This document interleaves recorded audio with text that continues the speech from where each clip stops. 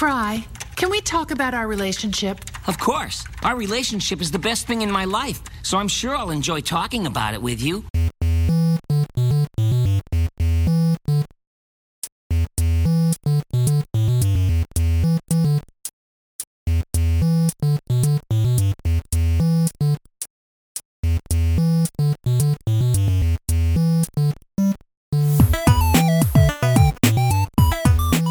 Welcome to the world of tomorrow. This is Back to the Futurama, your podcast voyage through the Comedy Central reboot of one of the greatest TV shows Fox ever canceled. I'm Mike. And I'm Ben, and today we're talking about Season 6, Episode 25, Overclockwise. Ben, I am up on Mountain Dew. You gotta tell me the coolest thing you've done with a computer. The coolest thing I've done with a computer? I've done a lot of stupid stuff with computers. Not interested in stupid. Let's go with cool. And then maybe come back around to stupid because it sounds funny. Okay. So I don't know if it's truly the coolest, but I, in college, was doing 3D animation. Sweet. I went to school for art with a concentration in computer graphics. And so I did, for my final project, I did this animation of this robot hand playing a guitar, right? That's pretty rad. It's pretty cool. And so the problem is I was using these really old PowerPC Macs that were in the lab. Sure. And so I was rendering this frame by frame like you do. Mm-hmm. And it was... I want to say it was about 1,180 frames, I think. And so some of these frames, because of all the reflections on the robot hand and all the reflections on the guitar, there are a lot of reflections in this scene. Sure, a lot of math to do here. So yeah, it's calculating how light is bouncing off of things, sure, and bouncing off of the things it bounces off of. And so some of these frames on this old hardware took about 15 minutes per frame. Dang. To render. And so I needed to get this done. And so what I ended up doing was I went around to each computer in this lab where it was maybe about, 15 to 20 computers. Sure. And I would set each one to render a very small subset of those frames.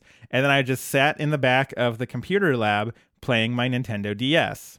I see no problems here. And so the thing that I love about this is, because I would be doing this on off time, so like other students would come in to use the lab, and they'd walk up to a computer and look at the image of this robot hand rendering, mm-hmm.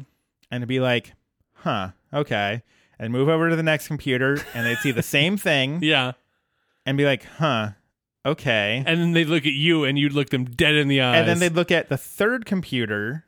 And then at that point, they'd look around like, what is going on? Like where's Ashton Kutcher going to pop out? It's like Candid Camera or Punk. And then at that point, and only at that point, I would be like, oh yeah, no, I'm rendering a thing on all these computers. Just let me know which one you want to use and I'll stop the rendering on that one. And then they were like, what? Because most of the students there weren't there for computer art. They were mm-hmm. just like there to use Photoshop or something. Yeah. Like graphic design specific, not like animation. Right. And but you had a need. So they had no idea what I was talking about when I said, oh, I'm using 20 different computers to render a thing. Yeah, you're parallelizing the whole thing. And, but yeah, just the look of confusion every single time while I'm like monopolizing a computer lab. I don't even know what my personal dent to that electric bill for the school was. I'm sure it has the money to pay it. It's got a lot of my money to pay it, so... Snap! I couldn't figure out a good way to react What's to that. The coolest thing you've ever done with a computer? I mean, I built one. That was pretty cool. I remember making it top of the line, and I was like right out of college, so similar thing. And I'm like, you know what? I'm going to build my own computer. And I did it, and I'm like, this is cool. Also, it became out of date. Uh-huh. Great. I spent a lot of money on this.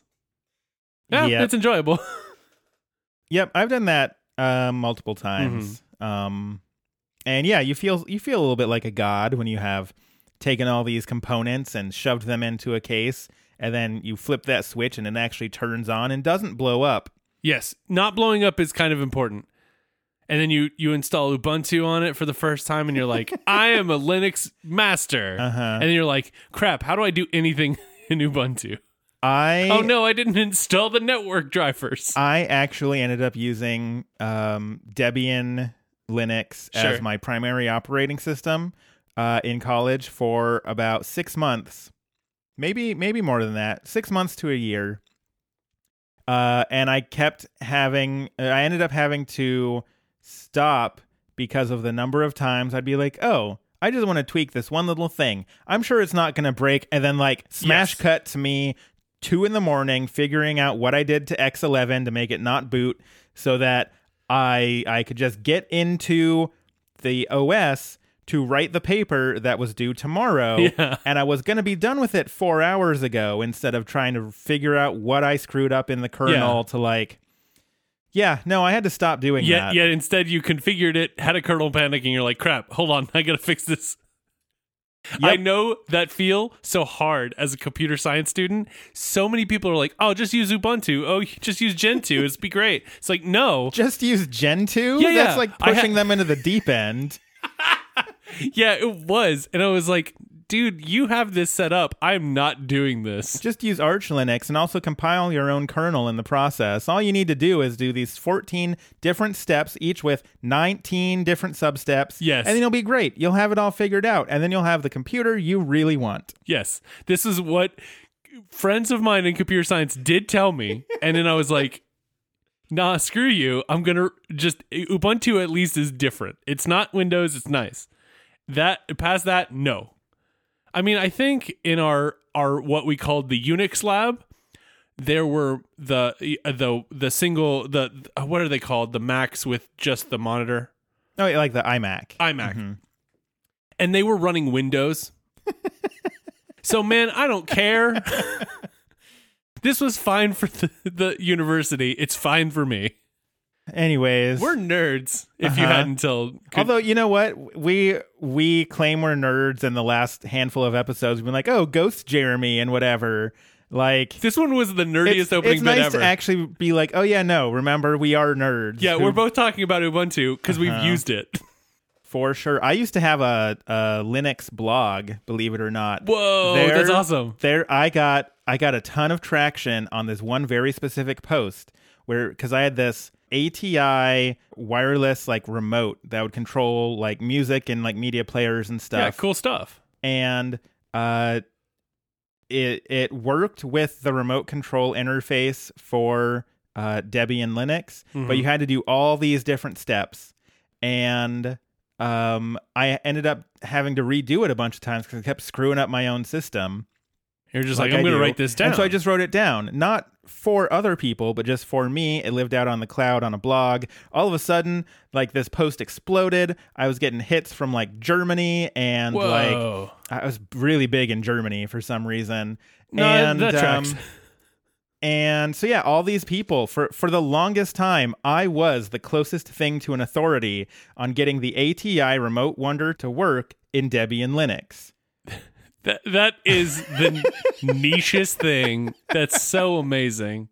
I love that. I'm pretty sure if you Google that specific thing, you might still be able to find that blog. Because a lot of people used those exact instructions and then linked back to my blog. Yeah, and at this point, it must have hit on like server fault or something. That it's on one of those Stack Exchange sites that's like, well, this is the top answer. I Googled it pretty recently, and someone else has improved upon it, so now they are the authority on it. Well, but for a long while, I was the closest thing there was to an authority on this specific hardware configuration. And I guess that is the coolest thing I've ever done with a computer. That was the coolest thing. Yeah, how is it being an authority, having your day in the sun, as it were? I would have liked it to be something cooler than getting an outdated radio frequency media remote to work with Linux. I mean, cool is in the eye of the beholder, my friend. I don't think I knew this about you, so you've gained some levels of coolness. Of knows stuff about Linux and posts about it on the internet and wasn't told that he was wrong. I just wish that like Ko-Fi or Ko-fi or whatever it's called was around then, because I would have gotten all the coffees from people getting their Remote Wonder 2s to work. It's like, thank you for fixing my remote. Here's my PayPal. Thank you for being the authority on this very specific issue. Like and subscribe. Let's talk about Overclockwise, because we've been nerds, and now let's be nerds about this thing. Yeah. So the episode starts out, I do like how the little subtitle on the intro, it says Futurama, soon to be a hit television show. I feel like season 6 is a bit late in the game to call that, but... Well, soon it might be a hit, yeah. It's a TV show, but soon it might be a hit TV show. The episode... It's a hit TV show in our hearts, though. Always in our hearts. Always in our hearts, Futurama. Never doubt that. We're doing a podcast about you. You shouldn't doubt that. Just kidding. It's now a podcast about the ATI Remote Wonder 2 and Debian Linux. Welcome to our 25-part series. So the episode starts out at Planet Express. They are getting ready to play some video games. They've got a bucket of hot dogs and a butt-massaging couch. I kind of love the bucket of hot dogs because it's so gross. It's just hot dogs in what seems to be standing water. There are very few foods that really should come in buckets. Arguably, even the ones that should come in buckets probably shouldn't come in buckets. I don't know. Fried chicken in a bucket is an innovation, is what I'll say. Yeah, I mean, yeah. It's hard to argue with that because I'm like, no, food shouldn't come in buckets. And I think about fried chicken in buckets and I'm like, actually, though. I mean, let's look at the pros and cons, shall we? Pro, it is easy to handle. Pro, you can move it around pretty easily. Con, it could be bigger. Pro, they make bigger versions. Voodoo Donut sells a bucket of donuts. And it's delicious, I'm sure. It's probably also expensive, and I'm not taking that much cash. No, they sell their day olds in a big bucket. So it's like I think it's like $5 for like a whole bucket of donuts. Oh, dang, that's actually not bad. Is it for Voodoo? It's a pretty good deal on. I was thinking it was like current day donuts, and you'd have to like back up a Brinks truck into them because they do not take credit, or at least they didn't. I don't know if they do. They still do not. Ugh. So, anyways, they are playing some video games. They play World of War 3. No, sorry, World of World War II 3 on their X Cube. Which tracks their motions with a camera instead of controllers. So they're playing this game, and Bender is just really bad at it. So bad. Doesn't know what anything does. They bust into this bunker full of Germans. Ones they've seen before. Yeah, they've seen before, and the Germans are giving them a lot of crap. Like, you're so bad at this, we're going to fire at you with worthless slingshots. This is when Fry's character says, "Just shoot, Private," and Bender shoots both Fry and Cubert in the back in just a hail of bullets. And then they get a Game Uber screen, which it's funny in just that kind of irreverent way. I like how anytime Futurama is like, we need random video games or TV shows, they're just like, we don't need to be smart about it. Let's just make dumb jokes. Yeah. Because they do the same thing when they're doing like all the shows they're pitching at the kids, like Young Slut Club or whatever it was. Yeah. It's like, let's just go straight to it. Anyways, Bender's reflexes suck because his circuitry is 12 years out of date. Cubert realized he may be able to speed up his reflexes if they overclock him. And Fry's like, you can't even keep up with me. I'm some sort of Stone Age throwback. So sure enough, they go to overclock Bender, who is, as it turns out, running on an AMD Athlon 2. Well, long lifespan of those. Who knew those would still be kicking in 3012? Was not me. This is when Leela comes up to talk to Fry about their relationship. They go outside to the Widow's Walk and say, Leela is Ooh, hold on. I just noticed you're using the widow's walk terminology. We learned a vocab word, and now you're dropping it in sentences like you're just some sort of smart guy. I have a tendency occasionally to be smart, kind of. Not really, but mostly. Whatever was that sentence. You're like the guy who has a word of the day calendar and then tries to use that word in a sentence. Although props to you because you used it correctly. A lot of people who do this word a day calendar thing are just like, oh, cool. I'm gonna use this sentence in everything. Right. Like, oh, word of the day is behoove. Cool. All right. Hey Jim, I'm gonna behoove to the store. Because it does sound like hoof, which would be walking. It's similar to that gag on The Simpsons where I think Lenny has a word of the day calendar and it's like, I concur. And it says conquer instead. And it's so perfect. So anyways, yes, so I did not mean to interrupt. I was just like, oh, snap. We learned the word, the phrase widow's walk on this very podcast. This is character development. We are developing our own characters, my friend. Continue. They are on the widow's walk. I don't even remember where it was. Fry and Leela are on the widow's walk as Leela has requested that they talk about their relationship. I kind of like this voice you're doing. It's my recapping voice. For a recap podcast, that voice does not come out nearly enough. We don't do a lot of recapping on this podcast. We don't recap. Oh, so what I'm saying is that we are recapping the recap of the podcast. Well, the podcast recap voice, not the Futurama recap voice. Sure, I guess. I didn't follow that. They're on the widow's walk. Remember the thing you just said about me smarting? No. Yes, they are outside on the widow's walk as previously and almost incessantly mentioned. Leela is uneasy about how they're on again, off again. And Fry's just like, I mean, but honestly, I'd be pretty happy if we were just on again. Like on all the time. And I mean all the time. Leela just worries about where they'll be in 10 years. Will they be here? Yeah, absolutely. And she's not very happy. Or not. Yeah. I don't know. Who knows? Yeah, that was not the answer Leela wanted, because she thinks she's having what she's calling an early life crisis. So here's a little Ben's dating advice corner for you, for the gentleman. Excellent. The one gentleman in the crowd. The one gentleman in the crowd. Ladies love ruts. If you can get a relationship to get into a rut where she is constantly bored and feels stuck with you, she's gonna love that. I do want to just offer one thought. I think it's good advice, but I also think it goes both ways. I think if men are in a rut and are bored, and I think everybody loves it. Everybody loves a rut. It's a universal feeling that ruts are great, and you should get in one as soon as possible. It's true. That's what all the dating advice books say. I just saved you all the money on dating advice books. You don't have to get. We're doing a service for you. You want to go out and get those books, but you shouldn't because we're here for you.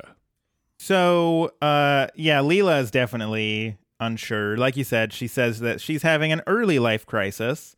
I feel like I've had a lot of those, and I feel as millennials we all do. All day, every day. Yeah. It's called student loans. Uh-huh. Too real. Yeah. I brought the wrong energy to this podcast for a moment there. Meanwhile, Bender reboots, and he starts saying all sorts of smart facts about things. Like February being the shortest month. A thing that he apparently didn't know until he was overclocked, but or okay. Didn't feel the need to show off that he knew. He's also just bouncing around like super hyper, just, doing cartwheels and literally bouncing off the walls. Yeah. And so they go back to Man, this is harder than I thought it was. They go back to World War II 3, and they meet the same Germans again, the same other players, And this time, Bender is like tap dancing around, avoiding their gunfire, and they fire a missile at him, and he just kind of slices it up like he is a hibachi chef, and throws the warhead at them and explodes it. We do get a weird sort of momentary joke where, because they fire the V2 at him, and one of the Germans is like, I knew I should have shot V8 at him, and I'm like, is that a reference to the juice? With the hand motion, it is like 100% the commercial for V8. It is such a bizarre choice. It's so weird. Sometimes the jokes in Futurama, I'm just like, you really were just throwing stuff at the wall to see what sticks, huh? Yeah, it's not even humor. It's just a reference. It's similar to what we do. Right. Claude's Crib. Damn it. Okay. So, the other weekend I did watch the entire Star Wars, the original Star Wars trilogy. And at that moment where in my VHS copy and the Claude's Crib commercial comes up, I did definitely think about it. And I will never not think about it. So it's just a pathway your brain goes down now. Forever and ever. It turns out that on the other side of the screen, the Germans are being played by Walt, Larry, and Igner. And they're really upset. And they're like, well, what should any gamer do? Mm-hmm. And they start literally crying to their mom. I do love we play those losers exclusively because we know we'll beat them. It's like, I will exclusively play people I will beat. It's a way to go through life. If all you care about is your win ratio, then yeah, that's a pretty good way to do it. You got to up your KD. I get it. I prefer to just play punishingly difficult games until I beat them. Exactly. That's why I play Rocket League. I'm bad at it. I don't know. We played Rocket League pretty well. Yeah, maybe average. There's a whole thing, like, people fly through the air, and I'm like, I don't know how. Oh no, the moment people start doing acrobat, like if I hit the ball, it doesn't matter in any direction, but if I hit the ball after jumping up into the air and rocketing around, I consider it the victory to end all victories. And some people will like spin all the way across the field with it on the nose of their car and then like smack it down. I'm like, how? What? How? It's magic. It must be magic. No, I'm not that great at Rocket League. I play my recommendation, my favorite game of the previous year was Celeste. Very, very, very difficult platformer. I've played through it twice, and I'm like, I should play through that again. It's very good. It's very good. Also, Cuphead just got released on Switch, and I kind of want to buy it again on the Switch, even though I already own it on PC, so I can play it on the Switch. You can play it at work, or on your breaks at work. That nice caveat of on my breaks. Yes. Because I definitely wouldn't be playing on the clock. Certainly not. It would be during breaks and lunches, because I'm assuming you get a lunch break as well. Yes. Lunch break. There you go. So mom, because obviously it was her video game system that her company makes, so she uses her proprietary code to trace that back to who was playing the game and use the camera on the device. And not that companies would ever spy on you with any of their voice assistants or screens. Never. Certainly never. Google. Yeah, it traces back to Bender. I do like that his username is BenderIsGreat34. I mean, he says it a lot. It's true. It does make me wonder if the original Bender is Great was taken as a username. That's a good point. That's a good thought. I hadn't thought of that. And I do also want to point out that it was very, very, very, very subtle. But when Mom freezes the frame on Bender, like dancing, it definitely makes a little like TiVo noise. I didn't catch that. That's awesome. So I worked for TiVo I was the guy, I might have mentioned it on this podcast before, but I was the guy who, when you called TiVo up to cancel, I had to be like, I don't know, what are you going to watch for entertainment without TiVo? Like, I had to convince you not to cancel, right? Sure, yeah. And it was like low down on the priority list, but one of the selling points, if someone was like, oh, well, I got, my cable company gave me a DVR, one of our selling points was about the UI. And so we'd be like, oh, well, the UI for TiVo is just better than those other ones. I mean, did you know that the TiVo sound is actually trademarked and bringing up the freaking TiVo sound. If you're bringing up a sound, you've lost. Oh, yeah, no, not a single person ever was like, you know what? I am going to miss that little TiVo. Boop, boop. Like, yeah, this is worth paying $12.99 a month for on top of my cable subscription service. Oh, man, it was. So now that TiVo blip is like hardwired into my brain as this like huge important thing because I've 60 days of working at that company have destroyed me as a human being. It's also your ringtone, but that's a different discussion. Oh my. Okay. So anyways, we also find out from Mom that overclocking violates the licensing agreement. Mm-hmm. Yeah, it also voids Bender's warranty, I believe. Although she's not super interested in that. She slaps Larry for even bringing it up. That's true. There's a lot of slapping, as often is in a Mom episode. And so at Planet Express, Earl and Schmitty's show up. They say ding dong because Planet Express apparently doesn't have a doorbell. I feel like that's incorrect in the canon because they've had a doorbell in the past. The doorbell has been rung. Now, what event transpired where their doorbell just went missing? It's not that it didn't work, because if it didn't work, you just hit the doorbell and be like, why is no one showing up? There is literally nothing to push. There is not a physical button. To the point where I don't even know where you'd have one or where it would have been. It's just not there. So they arrest Q*bert, who makes some like, you're oinking at him. Like, yeah, every verb becomes oink because pigs. And then he also starts oinking when he's being taken away. And Professor's like, what's with all this oinking? Yeah, I do like how when the professor gets arrested because he's Q*bert's legal guardian, because they're like, who is this child's legal guardian? And then the professor is like, you're oinking at him.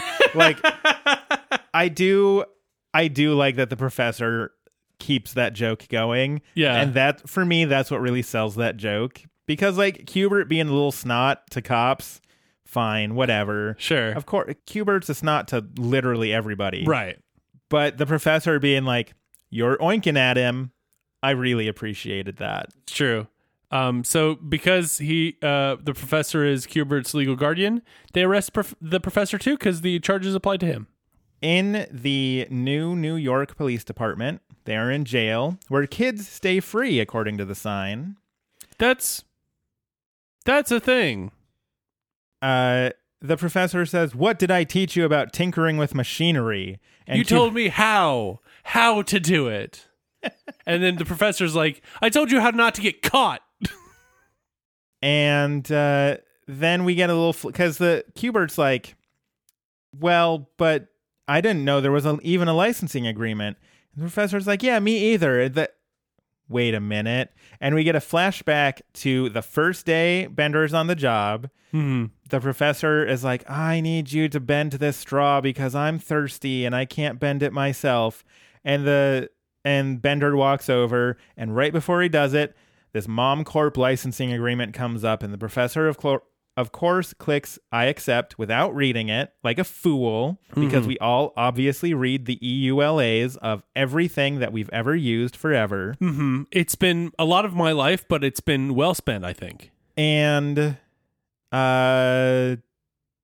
yeah. So it goes back to the present where they realize that Q*bert, the professor clicked without reading, and Q*bert slightly modified a thing that he owned, therefore they're monsters. Right. Which is the moral of the story. End of episode. I do like how this episode is sort of giving a dig on the whole, like, you know, we own a thing and we should be allowed to tinker with it, which Yeah. a lot of companies don't like, and, like, you know, right to repair and all of that. Sure, yeah. So it's a pretty good dig. It's a pretty good dig, yeah. Also, I do just want to mention that my roommate in college was intimately familiar with the end user license agreement for World of Warcraft, because when he was hopelessly addicted to it, and they do patches on Tuesday morning, he would try to log in, and then when it didn't work, he would just read the EULA because it was there.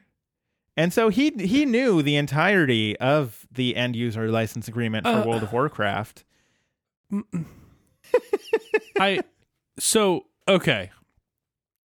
going through the order of events. Yes. Wakes up. Yes. Or I'm assuming you said Tuesday morning, I believe? Uh-huh. Okay, so wakes up. Grabs a brush, put on a little makeup.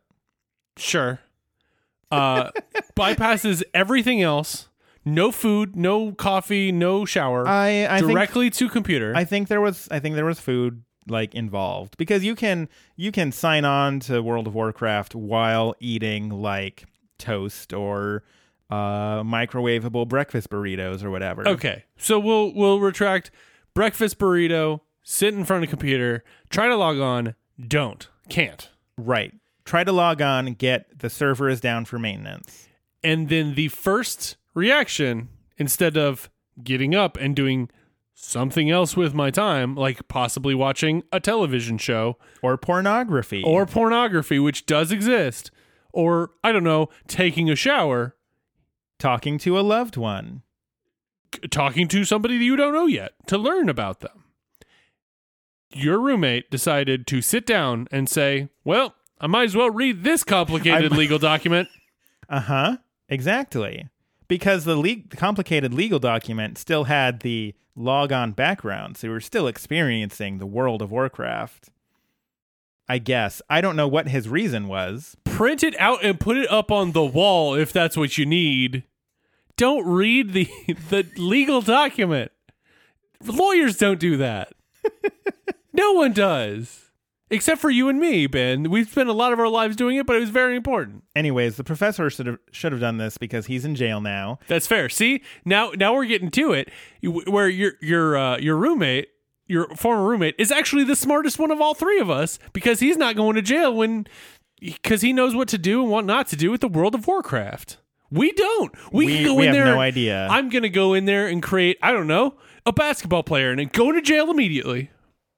Exactly. Mm-hmm. That's what you can do in that game, you would I'm break sure. the code to make a basketball player. Exactly. And What? Straight to jail. Would your basketball player in the World of Warcraft be named? Meadowlark Lemon. Okay. Yes, I am straight up stealing a former Harlem Globetrotter's name, but that's because it's a good name. So Mom's not done yet, though, because she wants Bender caught. Because if other people realize that they can overclock the things they legally own, then everyone's going to do it, and they're not going to upgrade to new robots. So she releases the hoverfish and tells them to go get the clock of Bender. The robot fish are basically little mini versions of those squiddy things from the Matrix. Yeah. Which They're terrifying. I mean, I liked, but also I'm like, all right, throwing back to 1999 for some groovy Matrix style. Cool, got it. Yeah, that's about it. I mean, like, arguably, not even the 50th thing on the reasons why people like the Matrix, but whatever, go for it. They just thought, how will we get Bender back to Mom? Oh, this is clearly the way we should do it. Back at Planet Express, Bender finds that he has an extra processor in his compartment of mystery. I do want to point out that the establishing shot has Leela reading a She magazine with the headline, "Is your dead-end relationship in a rut?" So speaking to, she loves ruts. Exactly. She didn't need to get this because she's in a rut and she loves it. Well, she wants to make sure it's in a rut. That's fair. It's one of those not quizzes. Be in a rut. Okay. It's one of those quizzes. Also, Hermes is like, well, at least good news, everyone. This is what the professor would say if he wasn't facing a life sentence. And so, yeah, the Bender finds out that he's got this extra processor. He's got a laptop plugged into his compartment. He is writing a bunch of code to enable this extra processor, manages to reboot himself. And then when he comes up, he is going crazy. He's reading all of these books, which he calls, he's like, what are all these pagey thingies? He knows what the word for page is, though. And he's burning through them, and literally, because he starts to overheat due to all of this processing. And so he grabs the water cooler, hooks up water cooling to himself. And I was like, see, now I'm water cooled. Everything's fine. Yep, that's how you water cool electronics. You just, hook in the in and hook in the out, and there you go. Into a consumer water cooler. I can think of no better way. Have you ever water cooled a computer? No, because it's too much maintenance. I have never tried it because it seems terrifying. Yes. Even though the internet seems to make me think that wants to make me think that it's not. And then they're But just it like, is. it's just these 14 easy steps that if you screw up, water will leak into your computer and ruin every component in it. But it's fine. Yeah, it's easy and cheap. 14 steps with 27 substeps, just like Linux. Just like Linux. So we are gonna. This is the one we're gonna get some hate mail on. I'm sure. Like that's not how hard Linux is. Ubuntu is you can just install it immediately and not have to tinker around with anything, which is true. But so Fry's like, man, I miss the old illiterate Bender. it's a good line. And meanwhile, Bender, with this extra processing power, is now so smart that he can basically see the future because it's sort of like a giant chess game to him where he can see 50 moves ahead. Yeah. So Bender is focusing on anticipating the event of a ceiling fan falling and knocking Zoidberg unconscious. And then a ceiling fan falls right behind Zoidberg, and Zoidberg's like, "You're wrong." And Bender's like, "Not that ceiling fan, genius." And then the ceiling fan falls right on top of Zoidberg, inches away. Ceiling fans falling on Zoidberg becomes a weird inside joke a running joke in the rest of this episode. And I am in for it. It is great. This is when Bender realizes Mom won't let him stay overclocked. So he's like, who wants turkey dinner and a game of badminton? And everyone's like, what? Yep. So he grabs a badminton net and he microwaves a turkey. A full turkey. A full turkey. And then just as these robots break in, the microwave goes off and Zoidberg, who is, crushed under this fan. Went unconscious, is now right back to it and running at this turkey. He hits the badminton net, which causes the whole net to go flying at these other robots. It nets them all up, and Bender just takes out all their processors. And now he's got 12 processors. It's this weird bouquet of robot that he just kind of slams up against the wall, and all their processors fly out. It's weird. So, yeah, he just adds those to his own processing power. Bender realizes he needs to find a hideout, and Fry's like, "Are you becoming a supervillain?" And then he kind of responds with what seems to be a fart joke. In famous original Ray's court, Hubert is on the stand, and Judge Whitey's voice in this scene is different, and I hate it. It seemed a little different, but it so different. Couldn't place it. It's so different, and I hate it. Okay. So they can't actually produce Bender as the evidence, so Judge Whitey orders them held in contempt and charged $10,000 a day until they can produce Bender. Hermes does some math and says Planet Express is going to go out of business in 4 fingers. Now, is that days? Is that hours? Is that minutes? Based on it's the fine is per day, right? That was my guess was it was 4 days. I'm just that surprised. would match the same scale. See, that would make sense, but I'm surprised that Planet Express has $40,000 on hand. That's fair. Because I sort of assumed the joke was going to be, we're going to be out of business in 4 hours. Yeah, that's a good point. I also would have loved, we're going to go out of business yesterday. Right? Like, it doesn't matter that we're being fined. We're basically already out of business. Yeah, it's just, this is This is exactly just the cherry on top of the sundae of Planet Express going out of business. And Mom gets multiple things out of this. It's true. And so they are back at Planet Express. They've got a big banner that says going out of business again. And Zoidberg's idea to save the company is that they are in a theater district, so they can basically turn it into a theater and put on a production. And he suggests Nibbler on the Roof. I'm in for it, and I'm very sad we get to see none of it. Because Nibbler was on the roof. Oh, it's going to be... I want to see... This is the lost episode that I want to see. Where instead of Bender and Leela and Fry, we just watch this performance of Nibbler on the Roof. Because it... Not to spoil anything for later, but it wins them a Tony. It wins Nibbler a Tony. Yes, that is true. Now, he's just got to win an Emmy, a Grammy, and an Oscar. Then he can EGOT. Nibbler's going to EGOT before I do. Because I'm never going to do any of those things. And he starts his journey in 3012, so... Yeah. Mm-hmm. Well, wait. Are there podcast Emmys? Yes, probably. I say that there are. Whether or not the Emmys say that there are. Maybe we start with one of those. Okay. But then wouldn't it be a PGOT? I hate it. Is it better if it's a got P? Oh, I hate that. Well, because if it's so we need a podcast Emmy, a podcast Grammy, a podcast Oscar, and a podcast Tony. So it would be Pop.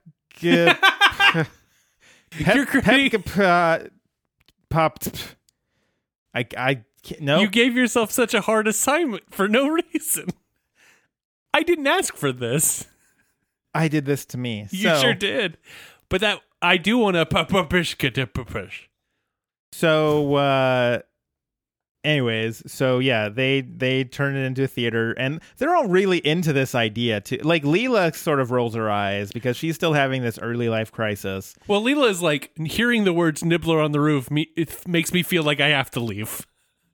But everyone else is like, yeah, let's definitely do this performance called Nibbler on the Roof. And I want to watch it. I want to watch it so bad, Ben. Do you think anyone's done like a cool poster design for Nibbler on the Roof? I'd be shocked if there's not fan fiction about Nibbler on the Roof. Okay, let's see. I need look up Nibbler on the Roof. This is Ben Googles that corner. Images. Somebody has a tattoo of Nibbler dressed up from the Nibbler on the Roof.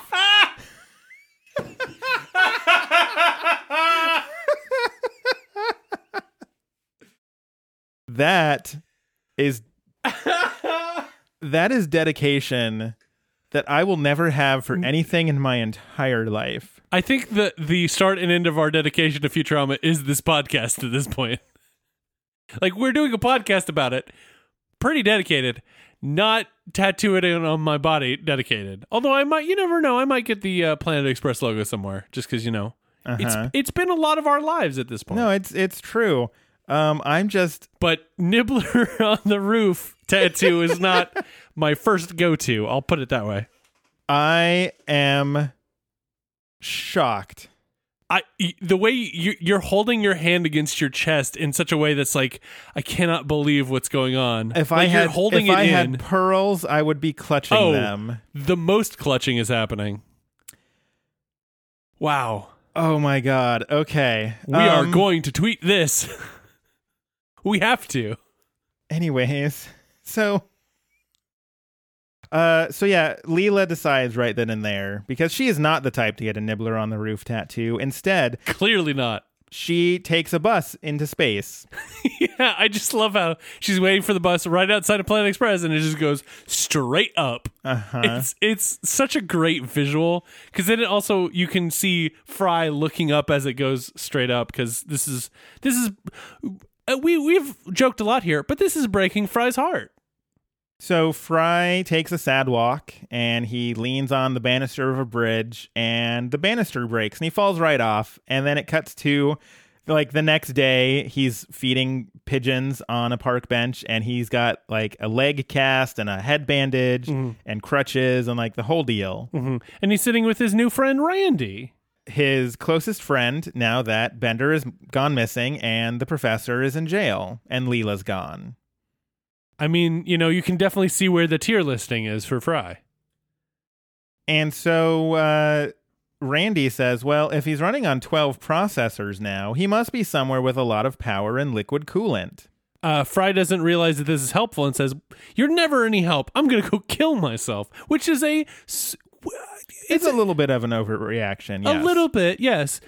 Just because, I mean, there are a lot of bad things happening. Your best friend abandoning you, your love interest going off into space. On a bus into space, and then your long-distance nephew going to jail. There's a lot of bad... Along with his clone. There's a lot of bad things going, but there is still hope. So Fry goes to Niagara Falls to kill himself, and he's like, of course. There's a lot of power and liquid coolant. That gives me the choice of electrocution or drowning. And so he buys a barrel to go over the cliff because he's like, what are the chances of me, if I go over a cliff in this, what are the chances of me surviving? Slim to none. I like those odds. But then he gets really upset because he's like, this isn't a barrel, it's a cask.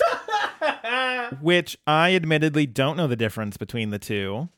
Me neither, and I love it. I just love the fact that, of course, Fry knows the difference between those two things. There's an episode this season of Brooklyn Nine-Nine where a barrel museum plays heavily into an episode. Oh, that sounds 100% like Brooklyn Nine-Nine. And so I'm like, I just need Captain Raymond Holt to explain to me the difference between a barrel and a cask. I'm sure he knows. And he would.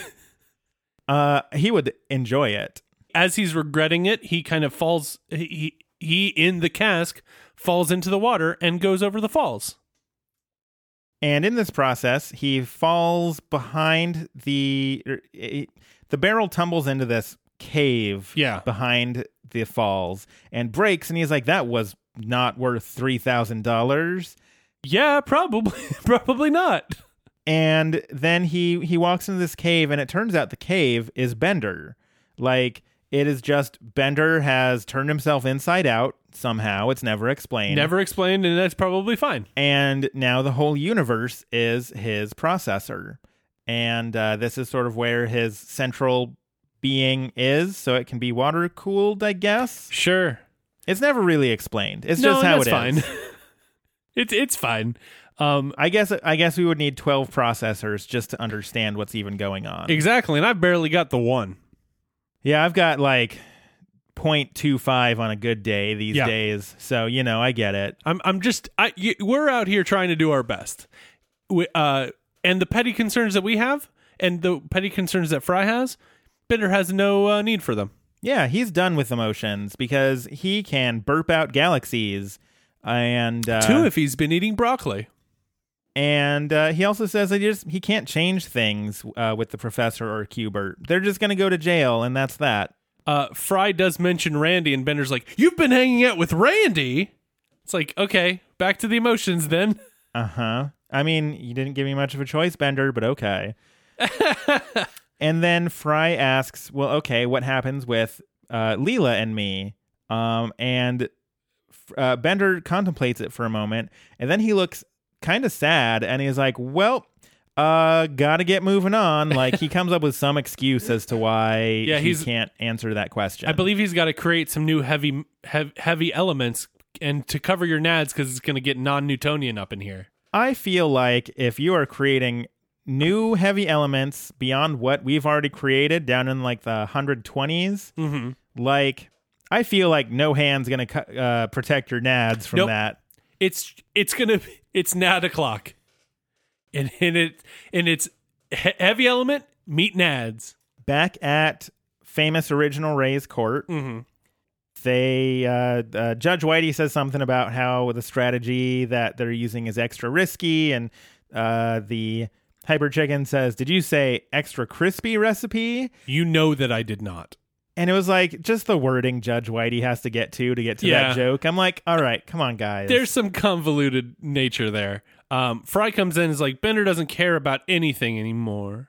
That's it. That's the trial. So the jurors get shepherded literally with some jury collies I love that joke so much.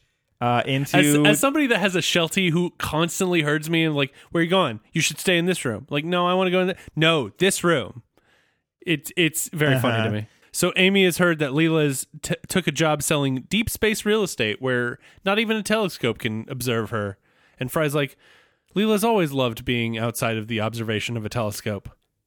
This is when the courtroom turns into Bender. yeah, everything starts going kind of wonky and wavy, and then the walls turn into Bender. Bender's returned to testify, but Judge Whitey says the testimony is closed. One more inburst like that, and I'll have this court removed from you. I do love how Judge Whitey just kind of rolls with it. Like, this is without even like a second thought. Yeah, this is not the weirdest thing I've seen today, sir. So then Bender manages to like remanifest himself as a normal robot, except he's got this like water cooling tank in the middle of him, and he looks like extra like futuristic and cool. Yeah, he's a little bit more angular, and it's like, that's rad. The prosecution asks to drop the charges against Cubert. I don't remember why that happens. Yes, I have more of a reasoning here. Bender says they might grant some leniency because Cubert is 12, and the jury may not want to convict and be as strong on a 12-year-old as they would with Professor. So this is when when Mom gets the prosecutor to do something so that they still because really she wants to punish the Professor. Right. Cubert, whatever, fine. So this is when the prosecutor drops the charges against Cubert after the jury has come back. The foreman of the jury, Fishy Joe, is very excited to read off this judgment, but before he can, the prosecutor drops the charges. Then Bender gets up and moves for a mistrial for double jeopardy. Cubert Farnsworth cannot be tried twice for the same crime, and since Cubert is the professor's clone, they are legally the same person. I wonder how well that would hold up in a court of law, which is hard to say when there aren't actual clones. It's true that we know about. However, in the courtroom in the episode, the judge calls it a brilliant legal shenanigan and dismisses the case. Yep. So this is when Fishy Joe throws away the piece of paper indicating the judgment of hang them both. Ah, yes, that classic verdict, hang them both. Classic. So it's at this point the Matrix robots show up again and shock Bender into submission to go take him off to go get factory rebooted. As he's leaving, Fry's like, well, what's going to happen between me and Leela? And Bender's like, there's no time. Zoidberg, take 3 steps to the right. And then a ceiling fan crushes him. It's so... That bit coming back at that moment is so great. And also, why is this more important than Fry's thing? So back at Planet Express, they've got a banner that says temporarily not going out of business sale. I didn't catch the wording. It's very good. And this is when we find out Nibbler won a Tony for his portrayal in Nibbler on the Roof. It's a Tony winning performance, and I don't want to see it. I need to see this. Oh, yeah, absolutely. So he won a Tony. Leela shows up in this bright orange blazer, and because, again, she works in intergalactic real estate. Mm-hmm. It's going well, but she keeps thinking about this place and things. And those things are Fry. Yeah, Fry really hopes it's him and not this random badminton racket that's all bent up. And she's like, yes, it's you. Leela then goes to ask Bender, with your big brain, can you predict how me and Fry go in the future? It's no good. He's old Bender again. He's totally useless. But then Bender's like, well, now hold on a second. Before I got factory rebooted, I ran a whole bunch of calculations. And so he's got a whole bunch of different papers, including one that is predictions on fans falling from the ceiling. Yeah, he wanted to keep that so that he can keep having Zoidberg getting crushed by ceiling fans. Who wouldn't? 100%. I love Zoidberg. I want to see him get hit by more fans. he hands over a paper that is Fry and Leela's Ultimate Fate by Bender. And so we don't actually get to know what's in it. Right. But they do. Right. Fry actually doesn't even want to read it at first because he's like, what if it's bad, though? Like, he's willing to take that chance, Right. which I think says a lot about Fry.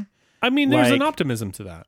Yeah, exactly. Because in the if their relationship is Schrodinger's cat, he thinks the cat's alive while she thinks the cat's dead. And so he doesn't want to open that box in case he's wrong. And she's just like, what's the worst that could happen? I could be right. Wow. That is... Uh-huh. I don't know how to respond to that. It's just correct. So she grabs it. That was very good. Uh-huh. So she grabs it and starts reading. But once Schrodinger's cat is out of the proverbial box, they both sort of read this together. Mhm. And they have, the emotions that go through this Right. document. So again, we don't get to find out what's in it. We just see their reactions as they read it. And so the sentence that I wrote about this is, they read it and smile and get angry, and Fry gets slapped and Leela gets slapped, and then they smile and then they look shocked, and then there's a second page, and then they smile and look in each other's eyes. I mean, that's literally a description of the nonverbal thing that happened here. Uh-huh. So it does end on sort of this note of like they're both looking into each other's eyes and like holding hands Yeah. or whatever.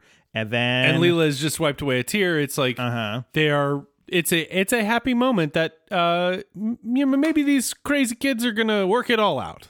The scene ends on that, and that means that it is time for Grades. I think this is actually a pretty decent episode. I kind of like it when Bender kind of does something outside of who Bender is a little bit, because he kind of becomes smarter and smarter and kind of goes back into that kind of godlike mode that he sometimes goes into.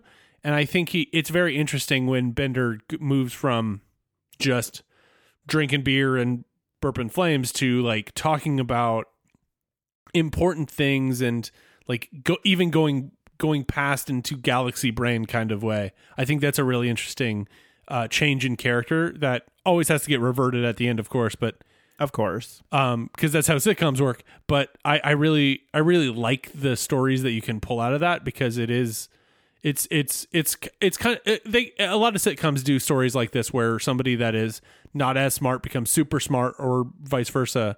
And I think this one's just very successful. I think it's funny. Zoidberg gets hit with a lot of ceiling fans, which is terrific. I could see this being one that certainly one that I'd be like, oh, I'd run and listen, be like, yeah, that was pretty good, and then watch it. But it wouldn't be like one that I'd say I absolutely have to watch it every time it comes on. But I still think it's very, very good. I would call it a B+. Yeah, I think I think the one thing that truly holds this episode back from being great is it's a little all over the place for me. Okay. Like there's especially in sort of the second half, Fry just decides to go to Niagara Falls to kill himself like randomly. Sure. He happens to stumble upon Bender somehow. Bender has turned himself inside out through means unknown to mortal man. Mm-hmm. There's a lot of weird sort of stuff that just really comes in, and so it's kind of all over the place. But I like a lot of the episodes that go a little bit more into Fry and Leela's relationship. Sure. They usually, but not always, end on a touching moment, whether that is a like heartfelt moment or like an ow, that kind of hurts a little bit moment. Sure. But there's definitely like emotion there. Yeah, I mean, I think I'm pretty much on the same page as you. I think a B+. I think if it was a little bit more focused, I think maybe it could bump up a little higher, but I don't know how you do that in a 24-minute episode and still keep all of the meat on this one. So I think it does what it can, and I think that ends up as a B+. Well, I mean, I think there is one thing you can make this episode better by. And what's that, Mike? More ceiling fans hitting Zoidberg. Okay. We can see about that. Also, Nibbler on the roof. I need to see it.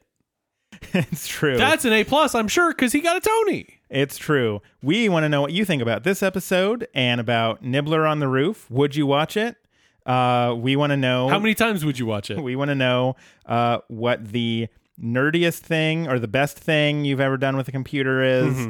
What else did we even talk about? What EULAs have you read? Yeah, what... And Let's have you talk ever... about end user license agreements. Yes. Have you ever stared at something because it's close enough to what you really want, but it's not that, but it's close enough? Yeah, That's if you still a can't- buck wild story to me. If you can't be with the one you love the EULA that you're left with. It's a very famous song. Also, some people call it the EULA. I like saying the letters. EULA sounds weird. So if you're like, Ben, you're killing me over here by pronouncing the letters, I apologize for nothing. It's by choice. Anyways, we want to know your thoughts on all these things and more, and you can do that by emailing us at backtothefuturamapodcast@gmail.com. We are on Twitter at Back to Futurama. You can find us on Facebook at facebook.com/backttofuturama. We're on Apple Podcasts and Spotify, so find us there, review us, rate, subscribe, and let's all make references to Claude's Crib together. If you want all these links and more, links to our Patreon and all of that stuff, you can find us at backtothefuturama.net. So... Does that have a link to the League of Jeremys? No, we should add one. I'll add one. It'll have, by the time this episode goes up, it'll hopefully have a link to that. Yeah, because we have a fan-run Facebook group called the League of Jeremys for fans of Back to the Futurama to talk and hang out and talk about all the dumb stuff that we talk about. And that'll do it for us this week, except for information on the final round of March Ocean Madness 2019. So stay tuned for that. But until next week, I'm Ben. And I'm Mike.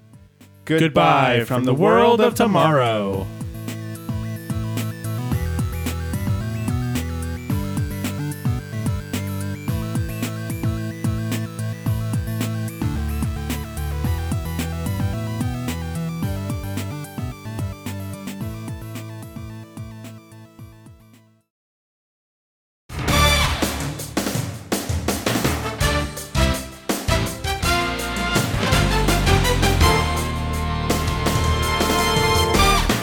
We've made it to the championship round.